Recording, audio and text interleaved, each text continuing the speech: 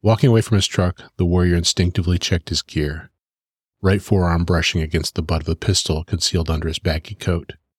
Badge on the chain hanging heavy inside his shirt against his chest. Left coat pocket weighted with spare magazines. This operation called for stealth, and the risk of a fight was low. No vest, no bulky radio, no helmet, and no boots.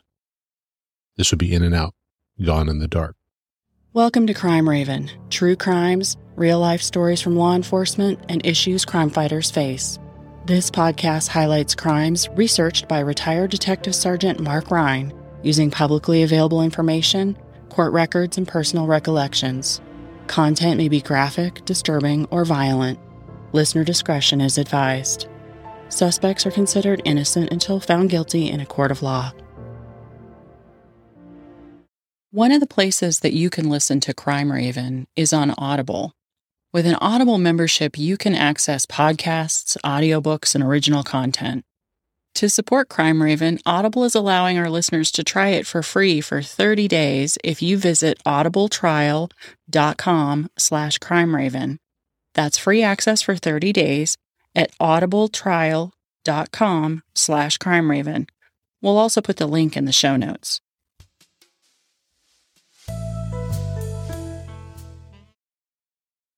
The warrior parked his truck just off the curb at the west end of the condo complex. He was familiar with the layout, having scouted it twice in the last 2 days. One was confirmation that the target still lived there, the second surveillance. It did not surprise him to find out that, well, it was a nice place. The towers housed condos and businesses that surrounded courtyards, exercise areas, restaurants, and cafes. The meticulous pocket community is squarely located in the middle of Irvine, the largest planned city in the United States. To the warrior, the effect was simultaneously attractive and repulsive. He wasn't the kind of person who could live there with the beautiful people, but part of him lamented that fact. Walking away from his truck, the warrior instinctively checked his gear. Right forearm brushing against the butt of a pistol concealed under his baggy coat. Badge on the chain hanging heavy inside his shirt against his chest. Left coat pocket weighted with spare magazines. This operation called for stealth, and the risk of a fight was low. No vest, no bulky radio, no helmet, and no boots. This would be in and out, gone in the dark. The warrior walked confidently down the sidewalk in front of one tower. Up ahead, the cafe attached to the parking garage seemed almost empty. It was late afternoon on Sunday, Super Bowl Sunday. He figured that most of the people who lived in these buildings were busy socializing, watching the game, or otherwise distracted. The warrior knew that the target was away. Pre-operation intelligence and surveillance were very useful things. He walked confidently past the cafe and into the side stairwell of the parking garage. Based on his observations, the security officers were for show only. They lazily, repeatedly orbit the buildings in a golf cart. You could set your watch by their rounds, and knowing this, he felt at ease immediately upon leaving the sidewalk.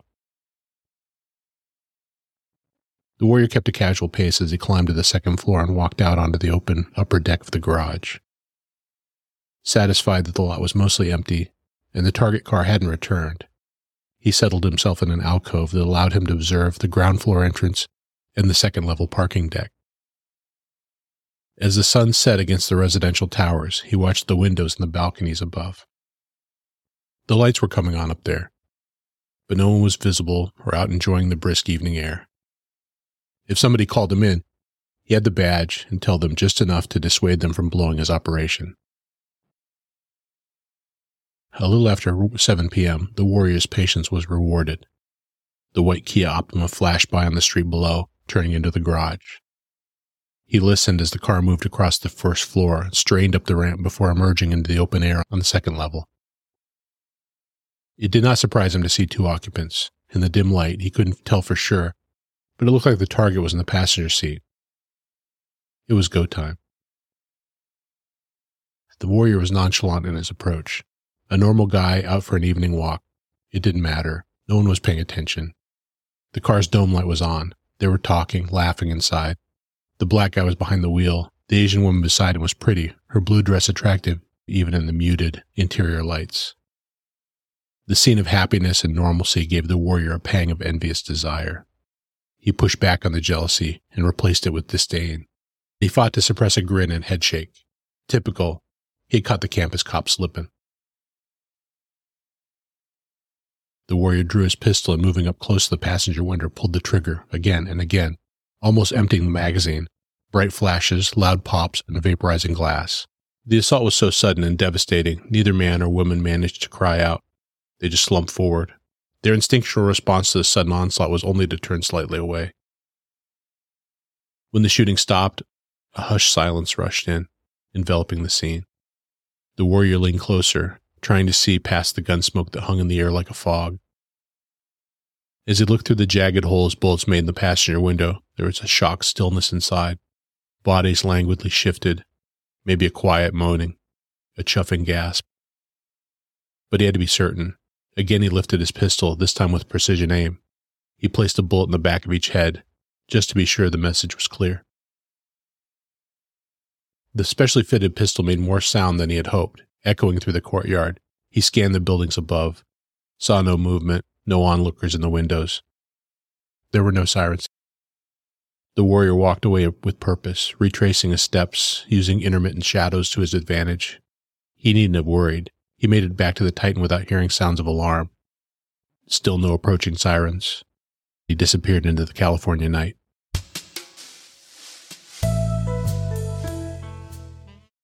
Irvine, California is in the Los Angeles basin, just south of the city of Los Angeles.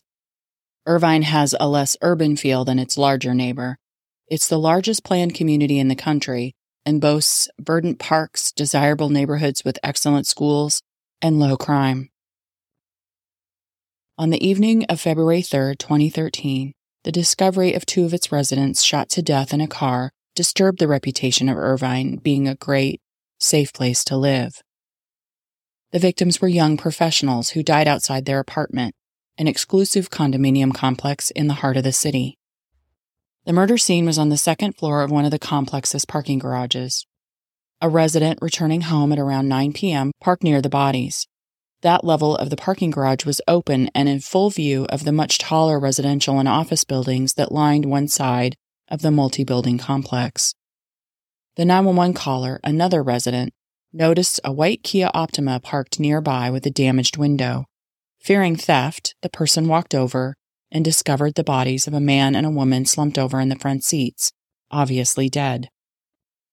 No one from the surrounding buildings reported the shooting when it occurred, but the occupants with units facing the interior of the complex were witnesses to the aftermath.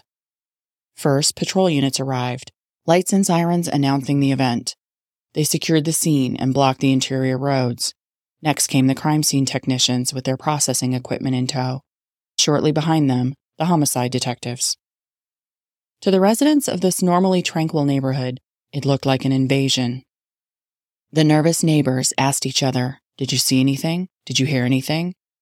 No one had. Most said they were here and they were watching the Super Bowl.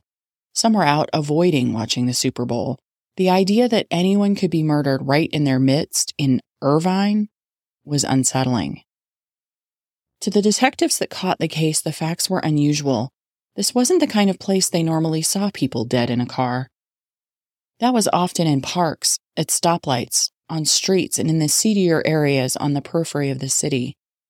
This scene was far from typical, and that raised troubling questions. How was it that someone could fire more than a dozen 9mm rounds in a place as exposed as this and no one see? The obvious answers were disturbing. Silencer? Was this a hitman? The Optima's windows were a cloudy mess, spidered out, penetrated at many points, jagged holes allowing a glimpse of the grisly scene inside. A young black man slumped behind the wheel, a young Asian woman beside him. Both shot too many times to count, but what was apparent is that they were each finished with a coup de grace in the back of the head. All the shots had been at close range, the shattered glass edges peppered with telltale black residue. What was the crime about? Looking at the woman, her clothing was nice, her dress, before it became a horror mapping the flow of blood from her wounds to the pull of gravity, had been a pretty powder blue. She had jewelry on, which included a large diamond ring. The man's watch wasn't stolen, and there was other property in the car. probably not a robbery. It looked like an ambush. It was a properly parked car, and it didn't seem like either of the victims had moved after the shooting started. They quickly identified the victims. The detectives were stunned to find that they were working on the murder of a fellow officer. The man was 26-year-old Keith Lawrence, an officer with the University of Southern California. It turned out that the second victim was 28-year-old Monica Kwan, who coached the women's basketball team for California State University Fullerton. Monica and Keith shared an apartment in the complex and had just been engaged to Mary a few days prior to their murders. The detectives spread out to gather information about the setting and the victims. None of the building's residents admitted to knowing anything about the shooting. No one knew of any problem between the residents or why the couple might be targeted. A check of the parking garage access log revealed that Keith had driven into the garage at 7:30 p.m.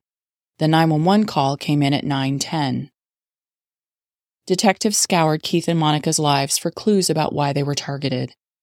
They came up with nothing for Keith. He was well respected at the university and hadn't had any major problems, personal or professional. The same was true for Monica. She was the daughter of a retired Los Angeles Police Department captain. Monica's father, Randall Kwan, could think of nobody who wanted to hurt them. The only anomaly for Monica was that a man had called into Monica's office at the university with unusual questions. He asked where Monica and her team would stay for a recent away game. The staff member who took the call said the question seemed stalkerish. The caller hung up when asked to identify himself. With no strong leads, the detectives expanded their search to include random crimes in the area. There had been no suspicious reports of weapons brandishing or road rage leading up to the incident. They also looked at the victims' families.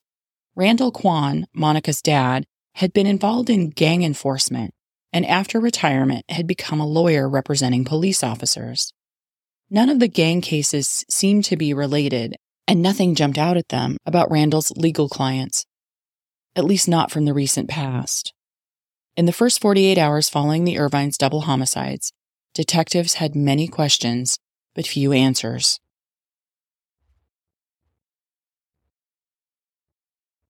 The morning after the Irvine murders, 100 miles south in National City and just north of the Mexican border, the janitor of an automotive repair shop looked into the dumpster in the alley and saw many items that looked like military gear.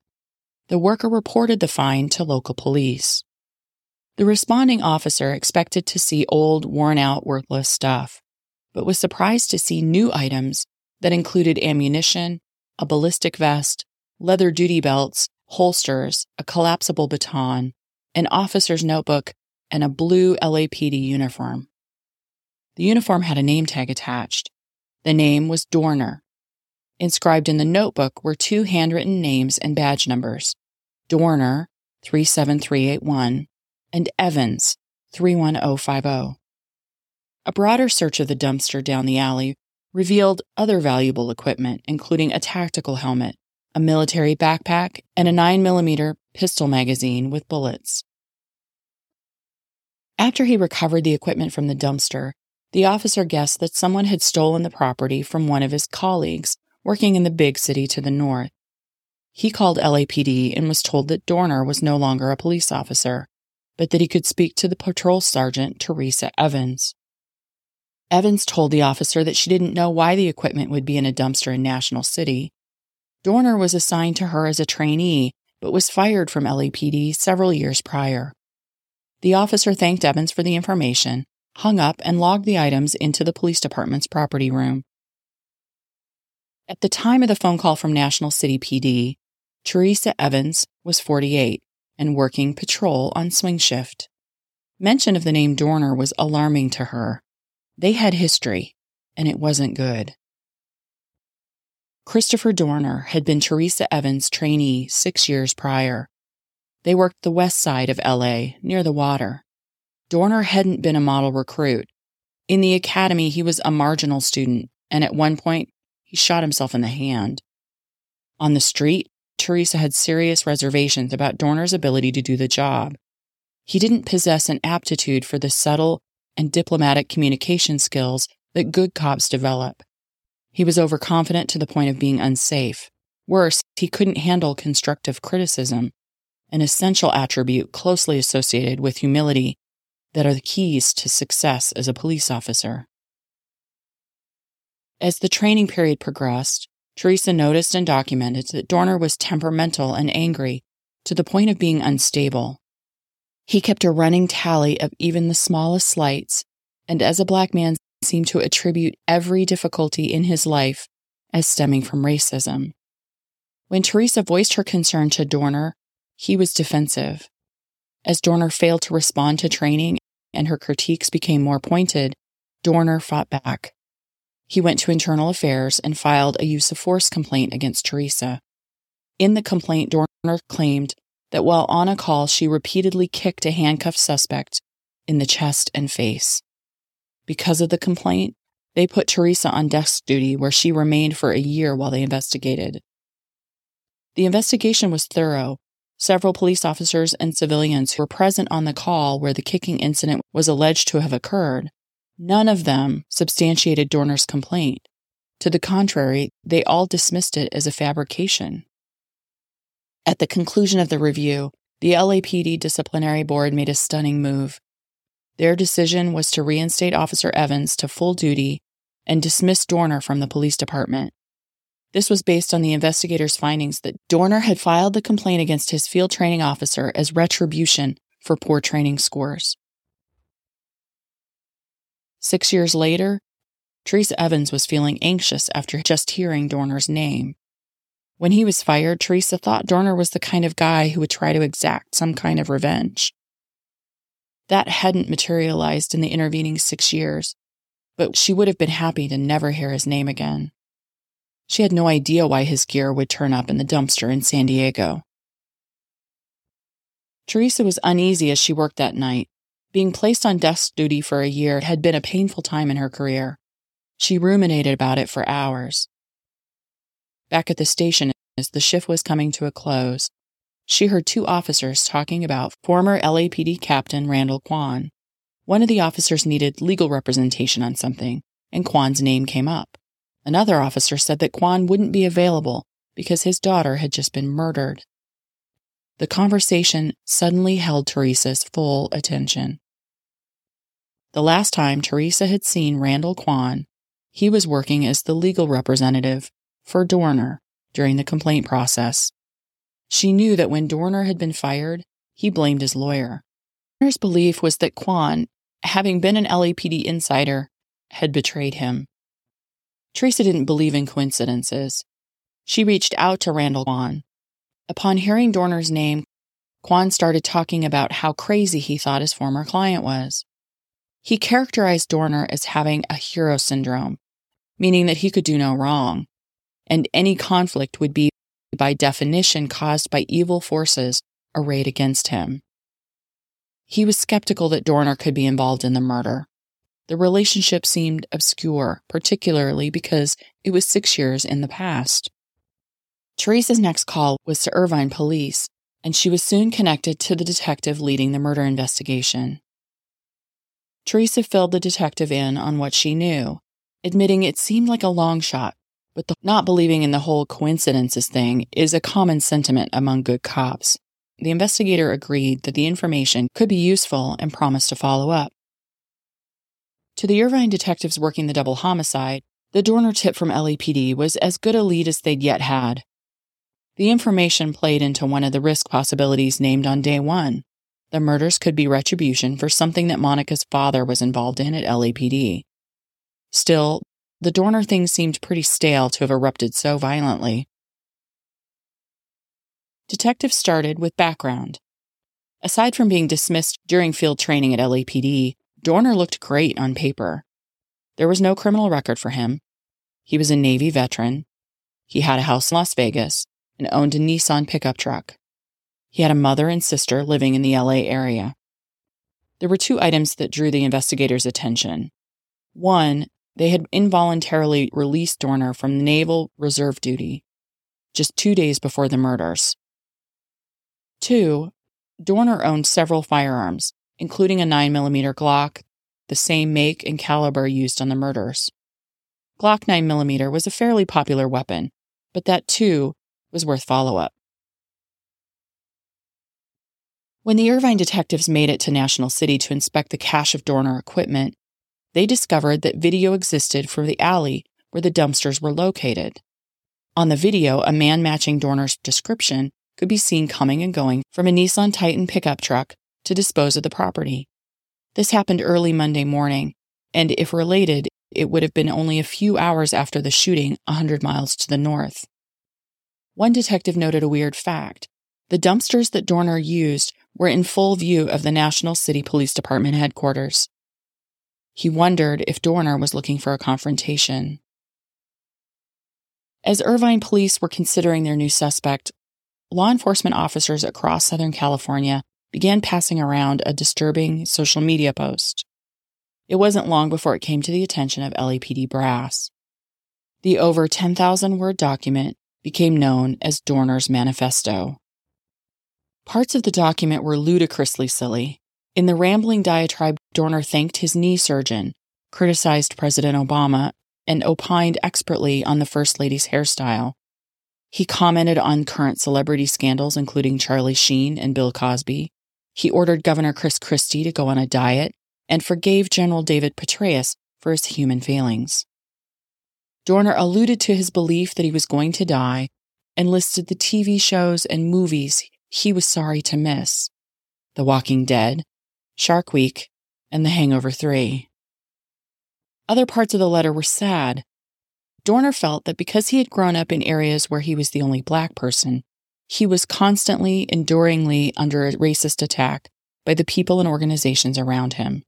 He asserted that this had been true through school, through the Navy, and worst of all, LAPD. The most important parts of the manifesto were dangerous, even deadly.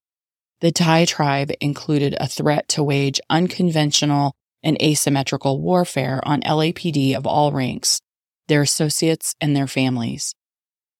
He admitted to killing Keith Lawrence, saying he never imagined that he could be a cop killer, but was driven to it. He asserted that his actual target in the shooting was Randall Vaughn's daughter. When they read Dorner's threats, the LAPD command took the risk seriously and jumped into action. They compiled a list of staff threatened by name, and then added those determined to be probable targets. The first list was 36 people. The second included over 100 people who needed intensive protection. They sacrificed specialty police units for these assignments. Within 2 hours, hundreds of LAPD officers were crisscrossing Southern California to intercept their assigned protectees. A few days after the murders in Irvine, the gear dump, and the manifesto, San Diego police were summoned to Southwestern Yacht Club for an unusual call. That evening, an 81-year-old man, Carlos Caprioglio, was relaxing on his yacht when a man walked up the dock. There was nobody else around, but Carlos wasn't worried. Crime was rare in that part of San Diego, particularly at the marina. The first thing Carlos noticed about the big man who was stepping aboard his boat was that he was gripping a black semi-automatic pistol, like someone who knew how to use it. The uninvited guest promised Carlos that he wouldn't get hurt if he took the big man to Mexico. He decided cooperation was preferable to being shot. As Carlos started the engines, the big man began untying the dock lines. Later, Carlos would tell the police he didn't think the guy knew anything about boating because he just threw the ropes loose in the water. As Carlos put the engine into gear, one of those ropes immediately became fouled in the propeller and killed the engine. The big man became angry, demanding Carlos immediately fix the problem. Carlos explained that the tangled rope was a significant and lengthy repair and offered his car keys, urging his captor to take the car.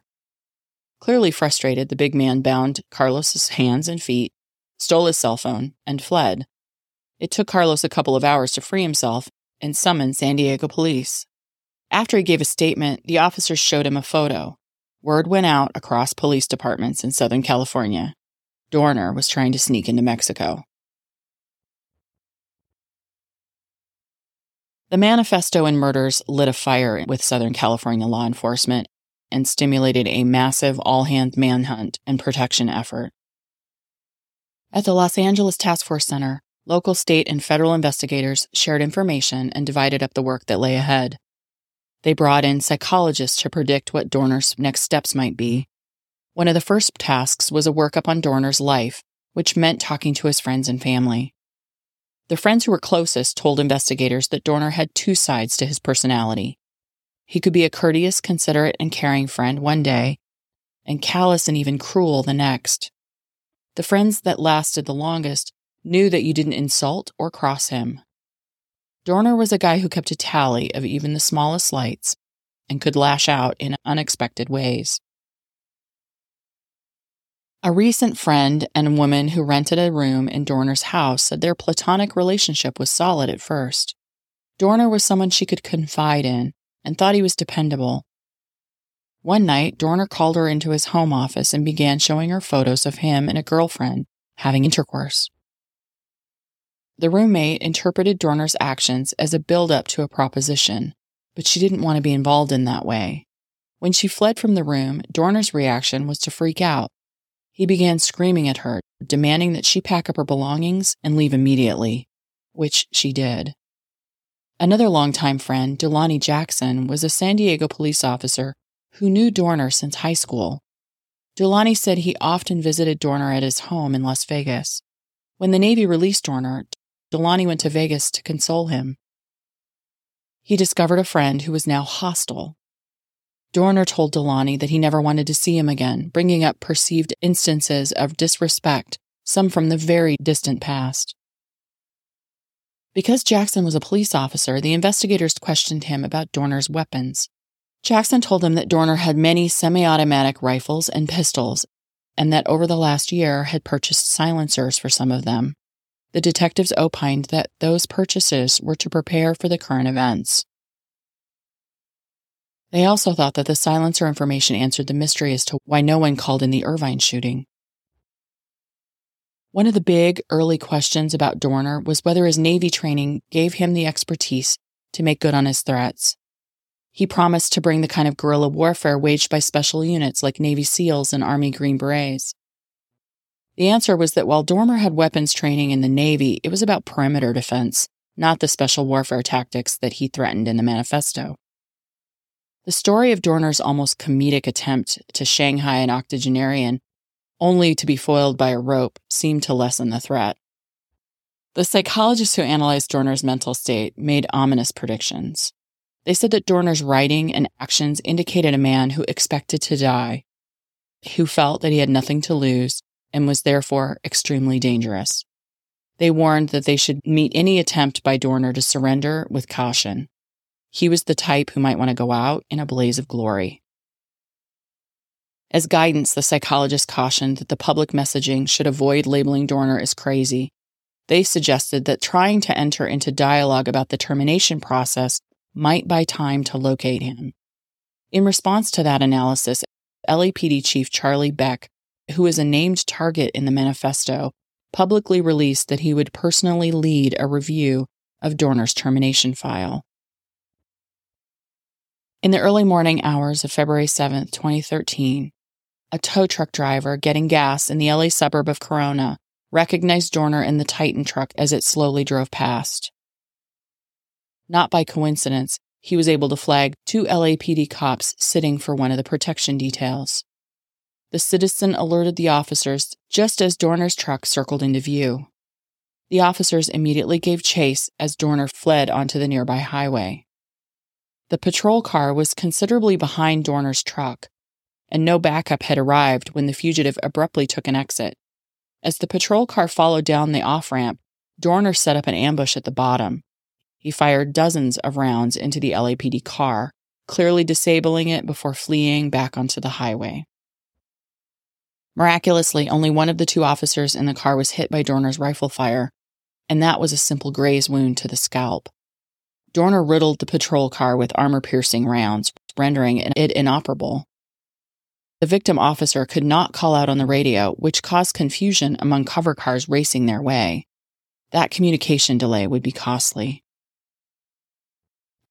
A few minutes after the shooting in Corona, Riverside police officer Michael Crane and his recruit Andrew Takaias stopped for the red light at the intersection of Magnolia and Arlington Avenue. The night was quiet and chilly, with patchy ground fog drifting across the roadway. It was Takayas' last day of field training. Crane, the 6'3" former Marine, had high regard for his student, and both regretted the end of their time together. Suddenly, the cruiser's windshield glass exploded inward. The two officers barely registered what was happening as round after round poured in on them. The source of the gunfire was an oncoming vehicle that had pulled through the intersection against the red light, stopping a few feet away from the cruiser. The shooter loosed more than a dozen rounds from his rifle. The telltale shot patterns recorded in the glass made clear the shooter's intent to kill the occupants. When the echo of the shot subsided, the Rampage police car rolled slowly, silently forward. Officer Michael Crane, an 11-year veteran of the Riverside Police Department and father of a 10-year-old son and 4-year-old daughter, died instantly as one bullet pierced his badge and then destroyed his heart. Behind the wheel and on the side of the car most directly hit with gunfire, Officer Takayas began a fight for survival. Someone had grievously wounded the recruit officer in the side, back, legs, and arms. A cab driver who had stopped at the same light ran over to the patrol car, shifted it into park, and shouted into their radio, pleading for help. Later, the cabbie confirmed Dorner was the shooter. The officer safety bulletin about Dorner's shooting at LAPD in nearby Corona was received too late to warn the officers in Riverside. The Corona and Riverside shootings further set law enforcement and residents of Southern California on edge. Before, the Dorner story had been more of a curiosity on the evening news. After, the murders and the manhunt were regional and national top stories, and the coverage only became more frenzied when an LAPD source leaked the manifesto to CNN. The shootings happened in the early hours of February 7. Later that morning, sheriff's deputies in Big Bear Lake, a mountainous area 100 miles east of Los Angeles, responded to an old forestry road on the side of a mountain for a report of a burning truck. When the flames were out, the deputies confirmed it was Dorner's Titan pickup truck. It looked like he had intentionally torched the vehicle after it had gotten stuck in deep snow. The truck contained charred remnants of several weapons, ammunition, and camping gear. The discovery kicked off the largest manhunt in the Sierra Nevada mountains anyone could remember. Checkpoints blocked major access roads in and out. Search teams, dogs, and helicopters scoured the hillsides and buildings for days. There was no sign of Dorner on February 8th, 9th, 10th, or 11th. The lull stretched law enforcement to the max. They didn't have the luxury of only focusing in the Big Bear area. Dorner could be anywhere. In fact, witnesses had reported seeing him in various places around the country. A package sent to Anderson Cooper of CNN added to the drama. The box contained an LAPD challenge coin, a memento given to Dorner by former LAPD Chief William Bratton. The coin was recognizable despite having been perforated several times by rifle rounds.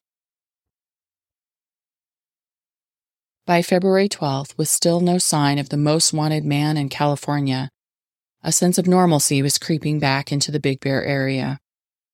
Signs of the manhunt were still everywhere, but locals were starting to believe that Dorner had either frozen to death on a mountainside or left the area altogether.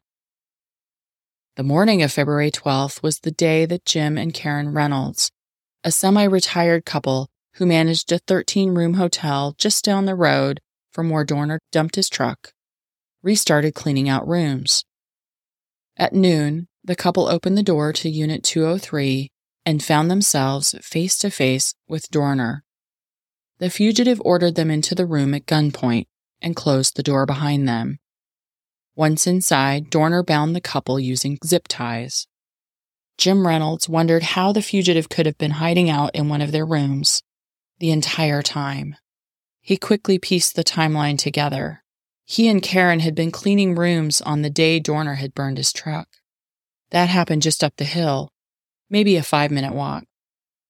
Dorner had slipped into the room and locked the door. Jim and Karen each thought the other had secured it. Because there was no sign of forced entry, from room 203, Dorner had watched the massive search unfold. Up the street, he could see the vehicles and helicopters arriving and departing the command post. The room also had cable TV, so Dorner would have also been able to monitor the news. A few minutes after he took the Reynolds hostage, Dorner decided it was time to leave. He took the couple's car keys, loaded up his gear, and drove away. The getaway car was a purple Nissan Rogue. Once they were sure Dorner was gone, it took Karen Reynolds a little over 15 minutes to free herself from the zip ties. She found her cell phone and dialed 911. The call came into dispatch center just before 12:30 p.m. Within minutes, officers from the multi-jurisdictional task force were locking down the Big Bear area. They had been searching for days, and even the officers who weren't from the area were now well-oriented. A bright purple SUV should be an easy spot. Several officers were hastily setting up a roadblock on Highway 38 when the suspect vehicle, tucked up behind two school buses, drove past their location. When he saw officers scrambling into their cars to pursue, Dorner turned into a residential area. The officers combed through the neighborhood. They found the Nissan, where the driver had lost control and crashed into a stand of trees. No one was inside. On a nearby street, a man driving a Dodge pickup slowed for a stop sign and found himself looking into a face he had seen so many times on flyers and TV over the last week. The fugitive aimed his rifle at the man and ordered him out of the vehicle. As Dorner was trying to slip back out onto the highway, one of the police units recognized him. A hail of gunfire went in each direction, but no one was hit. Dorner sensed that the massive search party was converging on his location, so he drove off the roadway, ditching the truck behind a log cabin. The police teams, realizing they had their quarry hemmed in, began cordoning off the surrounding blocks. The buildings in the area were primarily unoccupied vacation cabins. A few minutes after Dorner was last seen, San Bernardino Sheriff Detective Alex Collins parked his vehicle on a roadside and ventured along the slope shoulder. The truck had yet to be found, and everyone was spreading out trying to locate it. From his vantage point on the road, he was scanning the slopes above him when he saw a flash. Dorner's first bullet ripped through Collins' face, shattering his upper teeth, splitting his tongue, and destroying half his lower jaw. The second hit him below his left knee. The third and fourth blasted through his left arm and chest. Deputy Jeremiah McKay was standing close to Collins when he collapsed onto the road. McKay instinctively followed his partner down and crawled to cover behind their vehicle. A helicopter swooped overhead. The pilot witnessed the shooting, but was unclear where the rounds were coming from. McKay tried to give a description, which required him to look at the cabin. As he was transmitting to the helicopter, Dorner fired a shot. The bullet entered the top of McKay's chest at a downward angle, killing him instantly. As the two deputies lay in the roadway, other officers were carefully guided into the perimeter positions around the cabin by the helicopter crew.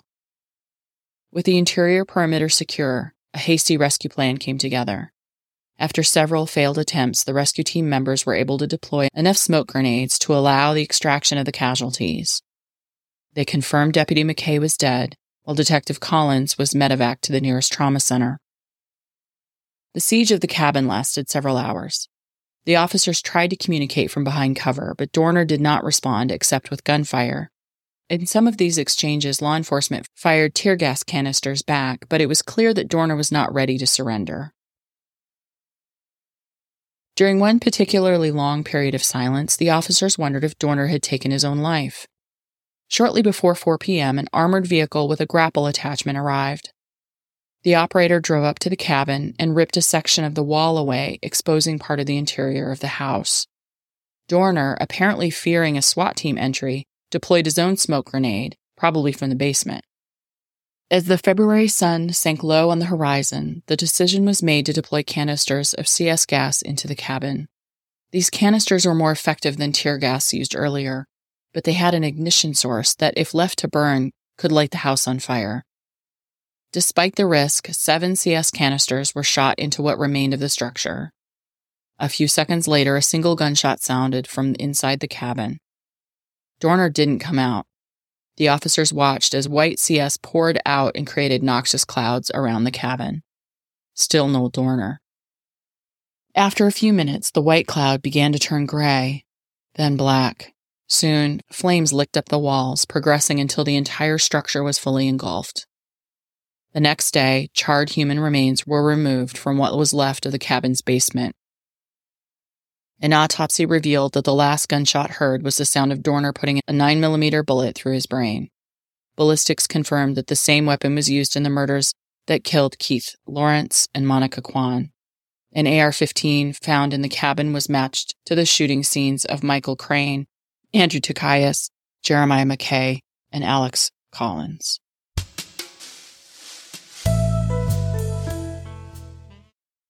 Transitioning to the discussion, Mark, how did this get on your radar?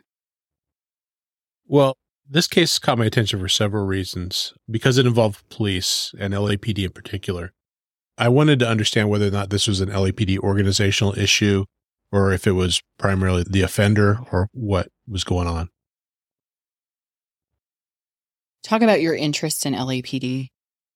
I have an interest in history in general, and that extends to how policing has evolved over time to what exists now. LAPD actually plays a large, disproportionate role in the development of modern, organized, and professional policing. Some people hearing that might think about some of the well-known problems that the media has covered over the last 50 years involving LAPD. And I'm not in any way trying to say those problems aren't legit. But what is true is despite the problems, a lot of that organization, the training and professional standards that departments follow across the region, across the Western United States, were developed in Southern California and at LAPD. I think for the most part, our profession is better for that advancement. Why do you think LAPD had such a role in the development of modern policing? Well, I think part of it's just because of sheer need. The population of Southern California in particular has exploded. People there wanted professional police departments instead of crazy gunslingers. Part of that is the Hollywood effect. Dating back into the early 20th century, television shows popularized the image of the straight arrow LAPD officer, LAPD detective. They became America's cops. That image has tarnished in recent years, but it hasn't entirely gone away. It's kind of an enduring fiction. What I can say is that many aspects of my job were improved over the latter half of the 20th century with contributions of members from that police department and systems of operation that were developed in California. One of the ones that comes to mind is generally the integrated field training program. That's a good example. Explain a little bit about what the field training program is. Okay, I don't want to go too deep into it because it could take forever. In general, as a police recruit, and I'm speaking mainly for professional, kind of medium to large size departments, a recruit goes through an extensive hiring process, which could have a lot of elements where you could be weeded out: a physical evaluation, agility evaluation, psychological evaluation, testing to make sure you can write and read. There are a bunch of tests you go through. Then you're hired and put into a police academy. All states do certified police academies now that have a list of things that their students have to learn, right, to be certified as a police officer in that particular state. The California Police Officer Standards Council is one of the leading states to develop, and one of the first states to develop those standards. In my case, I was hired and put into a police academy, and I can't remember what my academy was, like 16 or 20 weeks. It was a fairly lengthy process. I think now the Anchorage Police Department Academy is like 25 weeks. And there, it's kind of the book learning aspect of training. There's a whole lot to learn. Not all of it's book learning. That's where you do the range and you learn about the law and you learn how to write police reports and how to conduct investigations. But that's all kind of classroom study. You do get in fake fights with other recruits and people they bring in, but it's not the actual street work. So after you graduate from the academy, almost all professional police departments put their new recruits from certification in the academy into a field training program. When I did field training, it was you spent 1 month with a succession of 3 field training officers who were experienced officers who've been selected to train you. And this is basically on-the-job training. In my process, the official name of my process we used was called the San Jose model. 1 month each with a succession of 3 field training officers, and then you return back to your primary field training officer for a checkoff. Basically, that field training officer evaluates whether or not you've progressed enough to actually become a certified, work on your own police officer. And eventually you became an FTO or field training officer. Can you describe what that piece was like from the trainer perspective? Field training officers are selected from officers who've worked the street. I think I was selected when I had 4 years on. They pick people who know what they're doing and have an interest in training new recruits and hopefully have an interest in making sure professional standards are maintained. There's a training process for the training officer also. You're paired with an officer that, if you've got a good field training program, they try and pick an officer that they think will do a good job with a particular trainee. If they see a deficiency with a trainee, they try and pair with an officer they think will be able to help with that deficiency. If you're the primary field training officer, you get a guy or a woman for 4 weeks, then they go off to two additional field training officers, and then you get them back for checkoff. Field training is an intense process. As a trainer, you're trying to make sure that this person is going to do a good job, knows what they're doing, has taken in the information at the academy, and now can apply it on the street. This can be a very complicated thing because you've done a lot of theoretical instruction, and now you have to adapt that onto, and that theoretical instruction sometimes can be very black and white, but now you've got to adapt that information to what you're seeing and stories you're telling. You have to be able to discern, well, is this a domestic violence situation? Does it apply under the law, or is it simply an assault? And there's a lot more complicated things you have to do than just that. But applying what you've learned is sometimes difficult, and sometimes trainees can't do it. You had trainees with varying levels of experience and aptitude and backgrounds. Talk a little bit about that. You'd get people that had never considered being a police officer prior to going to the academy and now are coming out and really kind of wide-eyed because the book learning and the in the academy thing is more what they've experienced in the past, and now on the street things can be very chaotic. The people that had no experience prior, hadn't really thought about being a cop their whole life, oftentimes took some time to catch up. I would say my best recruit, simply because he had a lot of experience coming to me, actually was an LAPD officer, had worked there for a while, and had quit there and come up. And so I got him, and he was like a gift. He was a field training officer because I didn't have to show him a lot. I basically had to orient him to our procedure, what we did, and how it was maybe different from what they had. So there was that big swath of difference. You get somebody who's very competent, even somebody who had no experience that was very competent and picked up things quickly.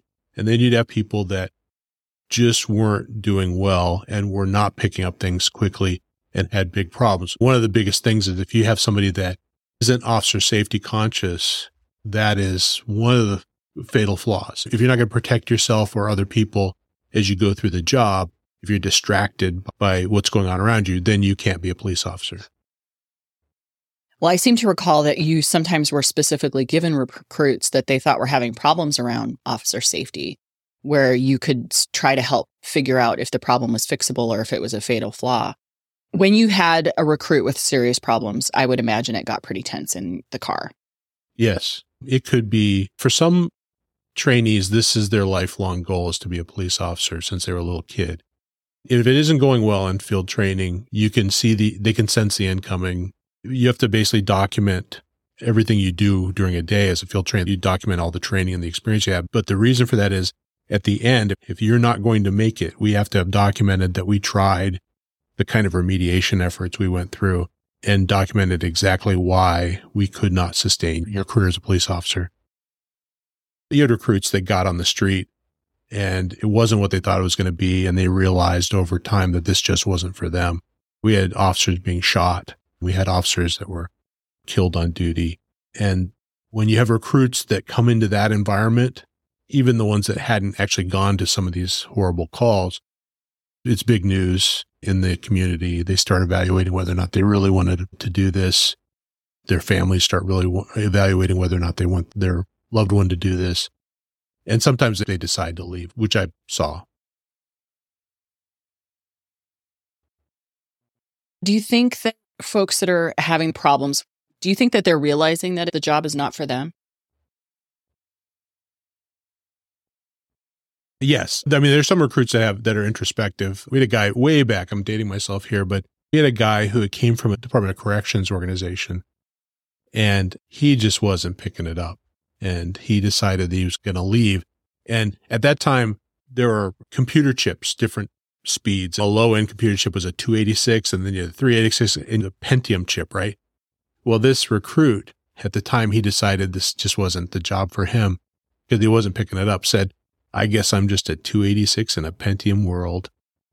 And he quit. So that's kind of sad, but that's sometimes they just realize it's not something.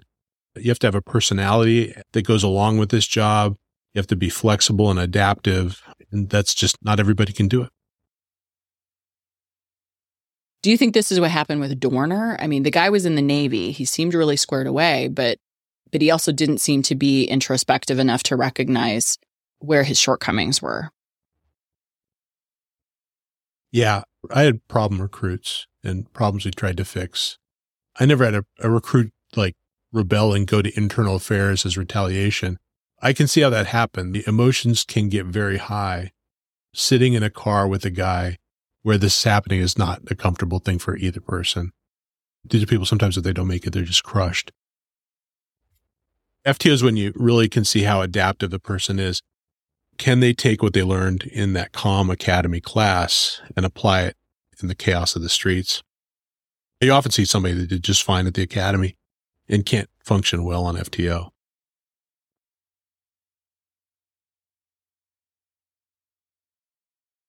About Dorner, one thing I know is that people with serious mental illness can get along in the world well. They say that a significant number of our top business people are narcissists, psychopaths, sometimes even sociopaths. But here was a guy who's playing to his image, like he's a duck swimming on a pond. Above water is just a picture of serenity, while below those feet are paddling like crazy.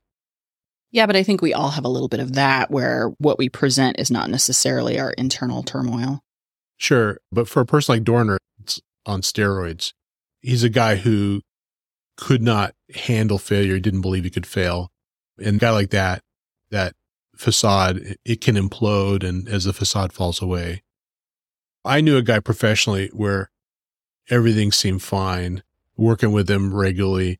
I thought he was a good person, but the women who I associated with on the job told me that guy's a creep. One said, if that guy was in an elevator and he stepped on, well, I'd get off. I kind of logged that away. And I later had a professional experience with that guy. Well, it turns out the ladies were right. He had major issues in the morals department.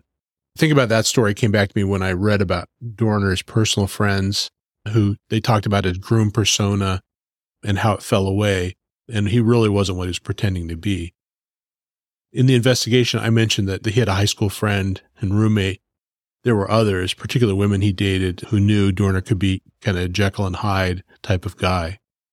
From my perspective, the hero in this story is Teresa Evans, the FTO. Like I said a little bit earlier, when you sit in a car with a trainee for a month, you see them, how they deal with the chaos and how they deal with stress. And you can get a feel, you get a sense of what they're really made of. And my hat's off to Evans. She took her job seriously, as a lot of FTOs do. The path of least resistance there is just to rubber stamp a trainee and move them on. But the burden is, you come to an understanding that you're the last gatekeeper before a cop is loosed on the community. Teresa Evans saw how defective Dorner was, whether he's ex-Navy or not. She sensed what he was in his core, and she did what she could to give him the boot. Doesn't his termination based on the complaint that he came forward with have the potential to cast a chilling effect on others speaking out? There's a risk that it could look like a whistleblower issue or reinforce the belief that cops protect bad cops. Yeah, and that happened here. There are a lot of detractors with LAPD that were going to jump on that and said Dorner's the righteous dude. That's why he did that, why he filed the use of force complaint. That kind of complaint, particularly from an internal source, was a pretty devious move. No one's saying Dorner's a dumb guy. He did this smart. LAPD has been in the wake of several use of force scandals, and they're sensitive to that kind of complaint. And Dorner used that issue because he knew it was going to get attention. But if you look, he also used it against the entire department in the manifesto. He knew what the soft spots were, and he tailored those complaints to how he knew they were going to be most effective. When you investigate complaints, it seems like it might be difficult to make a determination about who's lying. It's essentially a he said, she said situation a lot of times. Yeah. Looking at this and having investigated complaints, the shocker is that they were able to come to a solid conclusion on Dorner's complaint, particularly looking at potential politics that could have played a part. I did a lot of internal investigations as a sergeant. I mentioned before I was involved in criminal aspects when I was a detective, but as a sergeant, you investigate all kinds of complaints that aren't necessarily criminal in nature. In APD system, you could conclude those investigations with 3 findings. Those 3 conclusions could be: 1, sustained, meaning the complaint was a violation of policy and procedure, and the officer did the conduct being alleged.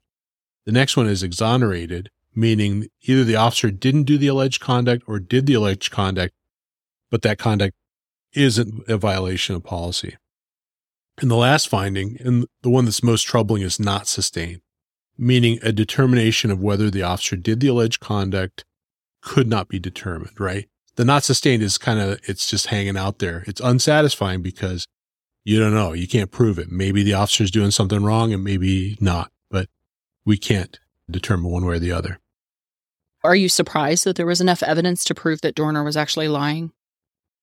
I think that in this instance, there had to be significant evidence that he was motivated to lie and that he did lie based on the people they talked to, the hotel staff that complained about the person that Teresa Evans was supposed to have kicked in the face, from other officers that went to the call, extensive investigation. And I think they had enough information and people giving evidence in that case to say, she didn't do it and he's lying. I'm kind of surprised they didn't come with it not sustained. But like I said, that's just an aspect of how much information and evidence there must have been. Once they determined that he lied, did they pretty much have to fire him then? Yes. In recent years, there have been court findings that require a prosecutor to disclose any information to defense attorneys about any officers involved in their case who have had discipline for honesty or integrity-related violations. That was a legal finding. The response to this by prosecutors were called Brady or Giglio lists. There's basically, if you are retained as an officer, you're actually potentially called a Brady officer. And you have to be disclosed to the defense attorneys on cases because you could endanger a criminal case. So departments, when they make this call, okay, we've determined that an officer has lied, they have to think about that. Do we want this officer anywhere close to our criminal cases? Say you have a Brady officer that's involved in a murder. Defense attorneys are going to make hay out of that. In general, police departments, when they catch somebody lying, they can determine they lied, they fire them. The Brady thing has happened in the last decade or so, maybe a little bit longer than that. But for my entire career, the expectation was if you lie during an internal investigation, you probably will be fired. And I've known several people who are subject to that exact punishment for that reason. That's a long way around saying that, yes, once the investigation determined that Dorner lied, they had to fire him. Hey, what do you think about Dorner's manifesto? If you read it, it's long, like 20 to 30 pages long, and it sounds like rantings. Every once in a while, there's lucid stuff that's like, whoa, that's scary. I remember a quote from the LAPD chief when this happened. He didn't know him, but from his writings and what he heard, it sounded like an injustice collector, meaning that he's someone who blames everyone else for his failings. And having looked at this case closely, I think Beck was right. Do you think Dorner was delusional? You know the term legend in his own mind? There were problems from the beginning. He struggled through the LAPD Academy, taking 13 months to graduate. It usually takes you 6 months to get through. This means that he was allowed to recycle, during which time he had discipline for fighting with 2 fellow recruits, and he put a bullet through his own hand. I don't know how that happened, but that would be looked at as a big problem if you did that. You're trained, in firearms, you're trained how to handle a weapon and how not to handle a weapon. And if you put a round through your hand or anybody else, it's a big no-no. I think that after Dorner was fired, he BS'd himself kind of into a corner where he had to do something drastic. He couldn't live with being told that, no, you can't conduct yourself like this. 3 of the people he killed were straight up ambushes.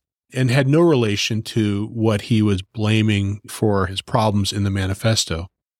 He's going to wage unconventional war against LAPD. He only succeeded in grazing the head of one LAPD officer. Everyone else was completely uninvolved. Here are my notes on Dorner's war. He terrorized an 81-year-old guy. It would have been pathetic if it wasn't so cruel. Why was he fleeing to Mexico in the first place? It doesn't seem like, the warfare he promised on LAPD. When I think about getting to Mexico, it seems like he's woefully unprepared. What kind of gear was he taking with him? He'd jump on a boat and go. I've seen nothing to suggest he was a Spanish speaker. Would he have a south of the border support network? I don't think so. Say he runs to Mexico. We get fugitives back from Mexico all the time. So I don't know what he thought he was doing. Especially murder suspects are coming back from Mexico. We'll be able to find you. Also, the fleeing to Big Bear is crazy. It was February. Big Bear is high in the Sierra Mountains. Man, there's snow. He got his truck stuck in the snow, and I think he just lucked into the unoccupied open hotel room. This case is tragic. Dorner himself is a tragic clown. That plan of asymmetrical and unconventional, it sure was, but not in a good way. When you are a police officer, you're always on duty. There are security issues that you address that maybe your average family doesn't necessarily need to think about. Talk about that for a second. Yeah, security is always a concern. You sit in the front seat of a police car and put people in the back and take them to jail. You get threatened on a regular basis. People you arrest promise you they're going to kill you or they're going to do something horrible to a member of your family, usually your wife. At first, it's alarming. And after a while, you get used to it. But it makes you vigilant. As a police officer in a community, you are paying attention, usually when you go out in public. You watch for people who get that I recognize you look, or people that look familiar and you just can't place them. And you keep an eye on what they're doing and where they're going. To this day, everybody in our family knows and defers to which seat you're going to want to sit in at a restaurant. And I tend to know where the exits are and kind of where the majority of people are going to be in a big room, anticipating what's going to make you uncomfortable about situations. Yeah, if I go into a restaurant where I'm going to sit for a while, I try always to face the door with nobody behind me. And if there are people sitting behind me, I look at them before I sit down. And I watch people as they come in and out the door. Do they look pissed off? Do they look like normal? Do we make eye contact and doesn't look happy? If any of those things happen, I watch them.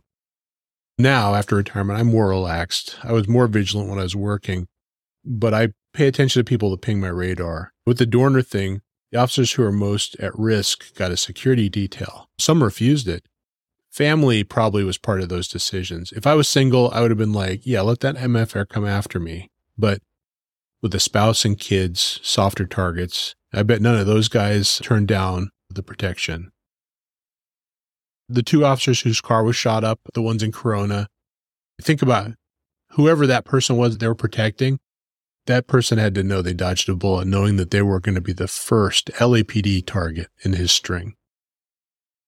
And you did mention that you would have done those protection details a little bit differently. Yeah. In the last half of my career, I was a big proponent of plainclothes and undercover work. That gives you an advantage as an investigator and enforcement. The bad guys are guessing whether you're there or not.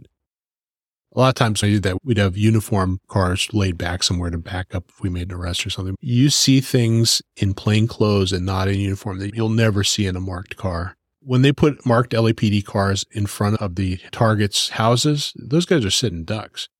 As evidenced by what happened in Corona. If that, I think it was a tow truck driver, hadn't flagged them, they probably would have been killed like the Riverside officers were. If I was making the call on that, I would have wanted the security details to be in plain clothes, in the building, watching and waiting. And who knows, maybe those officers would have gotten lucky and Dorner tries to come in, they're awake waiting for him, and they would have killed him before he got to the others. Talk about your experience searching for dangerous subjects. Yeah, as a police officer, you're searching for people all the time, and you have to approach each situation like the guy it's unknown risk. You don't exactly know how dangerous a person might be at any given time. You're cautious. You just don't know whether you're searching for the rare person that's going to try and shoot you. Two of my friends in separate tragic events got really unlucky during searches. So you're always on edge. You hear the stories, maybe like I did and people I work with did. You know that there are people that you're hunting that will try and kill you. There was a call. I just arrived in an area where a friend of mine was chasing a guy through a neighborhood. And I was out on the street waiting to try and intercept. And boom, there's a gunshot.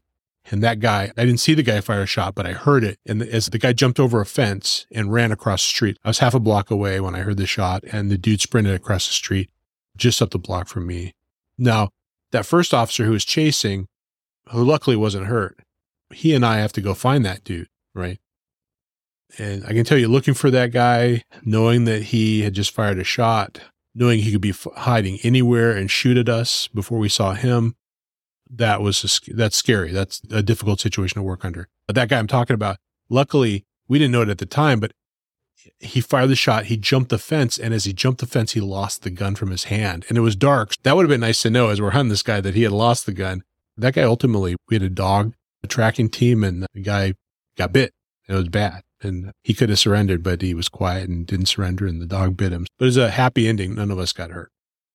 Here's a story that comes back to my mind, like one of those, like, I need to go change my underwear after the call kind of things.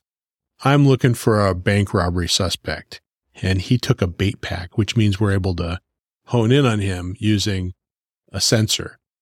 But there's a problem in this big apartment complex, and we can't tell exactly where he's at. So we're kind of looking around. And I go to an apartment with a door that's ajar when I knock. And I'm like, okay, well, I go in and I start to search. And I don't think he's there. I think he's not there. It's funny and scary when I think about it to this day. I go into this dark bathroom and I pull back the shower curtain on the tub. And that guy is laying on his back in the bathtub looking out up at me when I pulled the curtain open. He caught me slipping. And definitely if he had wanted to shoot me, he could have. And I'm glad he didn't. Yeah, so looking for people is scary. Looking for anybody is scary sometimes because you don't know. But looking for somebody that you know could very well use the weapon they probably have to shoot at you is scarier. I once went to a shots fired call, and as I'm creeping in, I could hear a guy firing. I didn't know where he was, but he was firing from a second floor, and bullets were skipping through tree branches above me. Tick, tick, tick, tick, tick. Every shot. Tick, tick, tick, tick. And it's not always like on TV. I've been shot at a couple times where I didn't really know where the shots were coming from, and that's a scary situation. You mentioned that Deputy McKay's sacrifice was so significant because he knew Dorner had skills and had just seen his partner go down, but he left his cover so that he could get directions and make sure that the other officers in the helicopter knew where this guy was. Yeah, that's a point I wanted to make, that the times that where people have fired shots, most of the time we get lucky because the shooters are unskilled. In this case, people that were looking for Dorner knew he was skilled. He had obviously just shot somebody. Before he did that, the people hunting for him probably knew that he was going to at least get the first shot off, which was accurate. And he did know how to use a weapon. Looking for a guy under those conditions takes a lot of courage. Now, you told me that the most scared you remember being on duty was actually at the zoo. Talk about that. Yeah, I was sent to the Alaska Zoo in the middle of the night because one of the Bengal tigers got loose. I was in Midtown. I had a lot of time as I'm driving to get to the zoo, which is in South Anchorage. And my mind is racing like all the ways this could go wrong. All those nature shows I'd ever seen with big cats tearing apart prey. And I'd imagine I'd be tastier than a gazelle and not nearly as fast. But there again, luck was on my side. The tiger just happened to wander back into its enclosure before I arrived. Oh, I do remember that call. There were some bad shootings that happened that were somewhat related to that hunt for Dorner. On the night that Dorner shot the LAPD and Riverside cars, 2 cars driven by completely unrelated civilians were shot in separate situations by police. One of the vehicles, a blue Toyota Tacoma, occupied by 2 Hispanic women who were just delivering newspapers. And their truck was shot more than 100 times by 8 officers who happened across them delivering papers. Luckily, they were not injured, as they dove for cover, but that's a horrible situation. And the second unrelated incident, police fired 3 times through the front windshield of a black Honda Ridgeline driven by a 38-year-old white male, completely unrelated to Dorner. Those cars and those people didn't match Dorner's description at all. So those officers were just freaking out because of all of the stress. The only answer to that has to be yes. We cannot afford to make mistakes like that as police officers. They do happen. I'll tell a personal story here.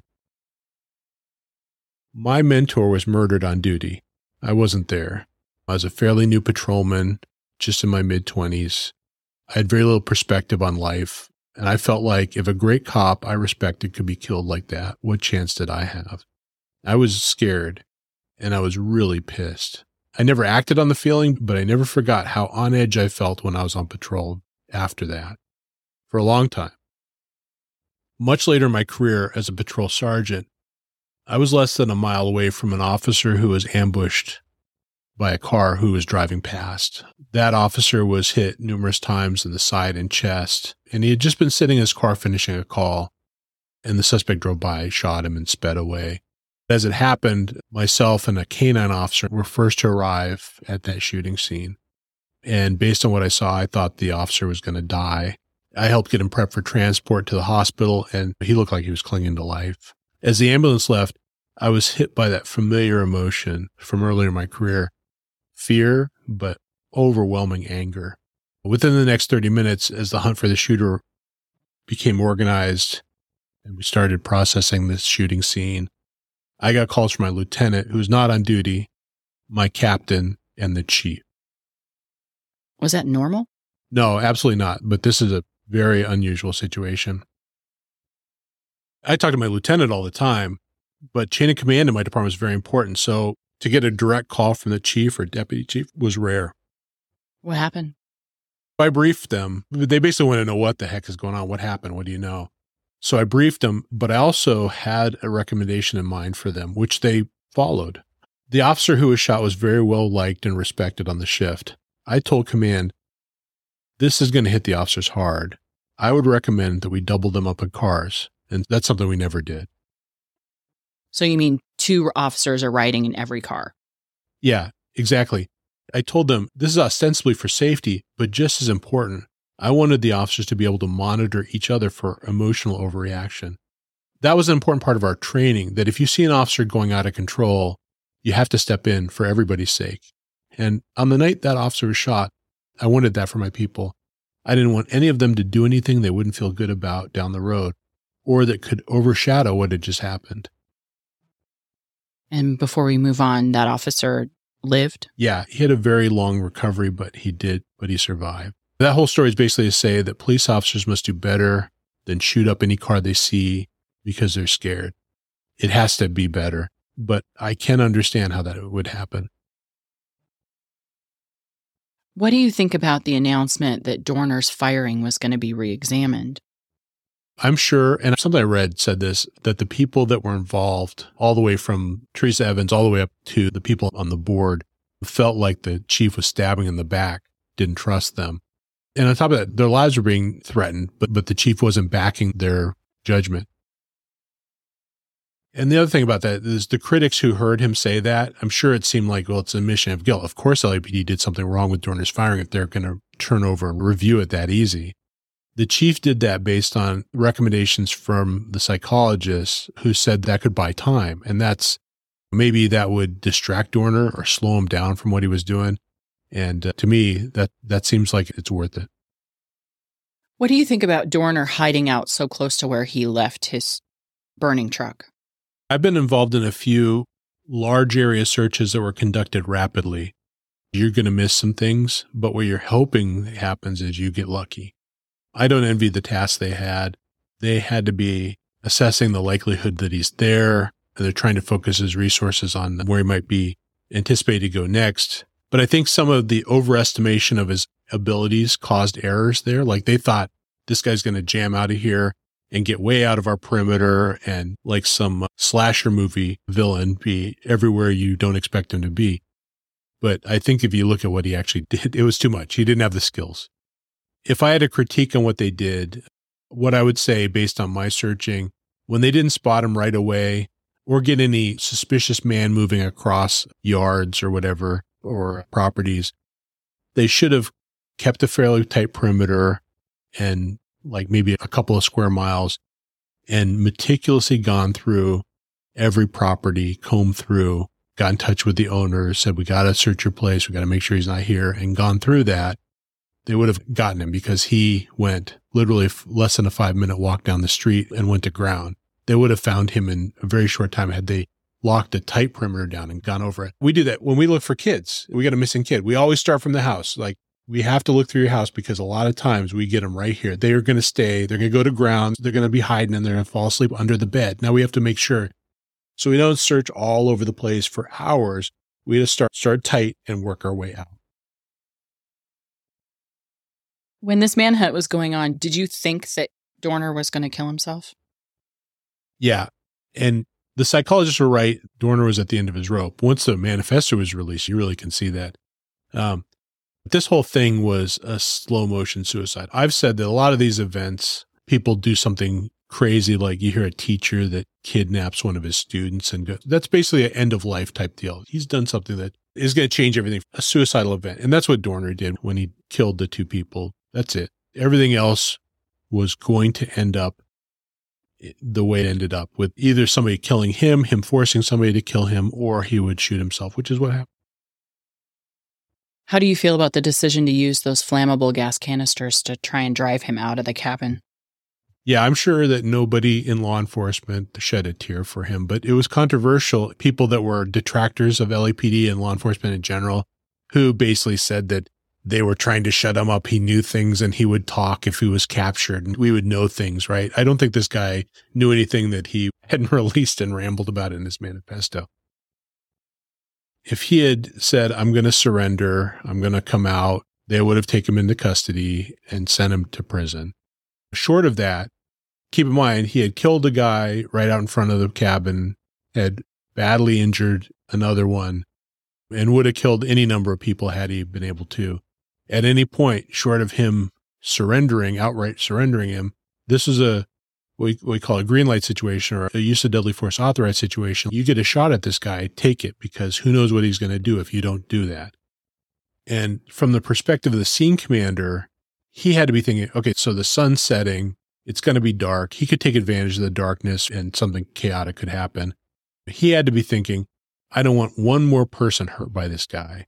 And I think that with that in mind, Dorner had the choice, flammable gas going in, you can come out, buddy. Come out. It's your choice, or burn to death. And he decided not to surrender. Do you have information about some of this aftermath of people that were injured? Yeah. The Riverside police officer, Andrew Takayas, survived attack, but was permanently disabled, doesn't have use of his arms. He tried to return to the police department for a short time on administrative duty, but later medically retired. And he was championing higher pension benefits for police officers that are injured. My pension is dependent on how much time you served and your earnings and so forth. And so if you're on FTO when you're injured, your benefits are pretty low. I know that he and people that support him have lobbied California, and I don't actually know what progress they've made for better benefits for people that are injured early in their career. Detective Alex Collins has two brothers on the same sheriff's department.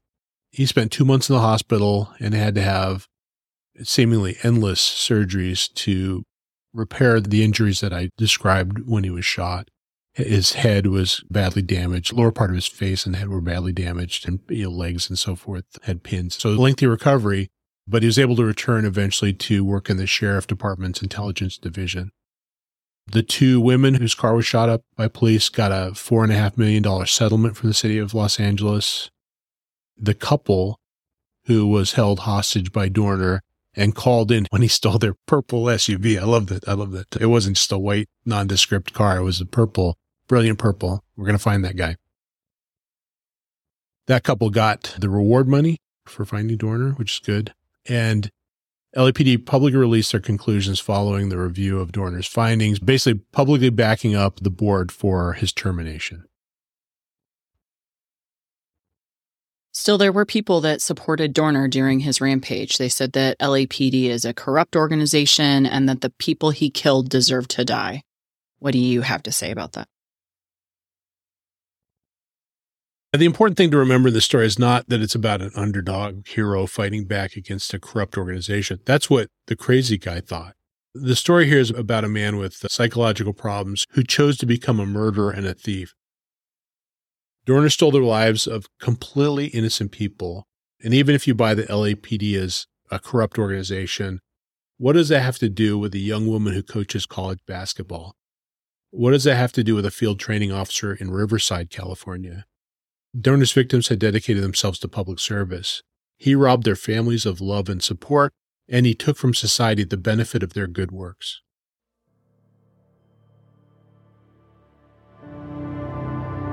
Please rate and review Crime Raven wherever you listen. It helps us get better, and it helps other listeners find us. Also, if you email us a screenshot of your review or send us a question or a case, we'll send you a promo code for $10 off our very cool merchandise. Send them to crimeravenpodcast@gmail.com. And if we use your question or your case in an episode, we'll send you a free Crime Raven t-shirt. Remember, email us at crimeravenpodcast@gmail.com. Thank you for listening. If you haven't already, please subscribe to Crime Raven so you don't miss an episode. Please recommend us to your friends, too. Check our website at crimeraven.com. Crime Raven, hosted by Mark Ryan and Marcy Ryan, is written and directed by Mark Ryan and edited and produced by Marcy Ryan, and it's a Three Little Birds LLC production.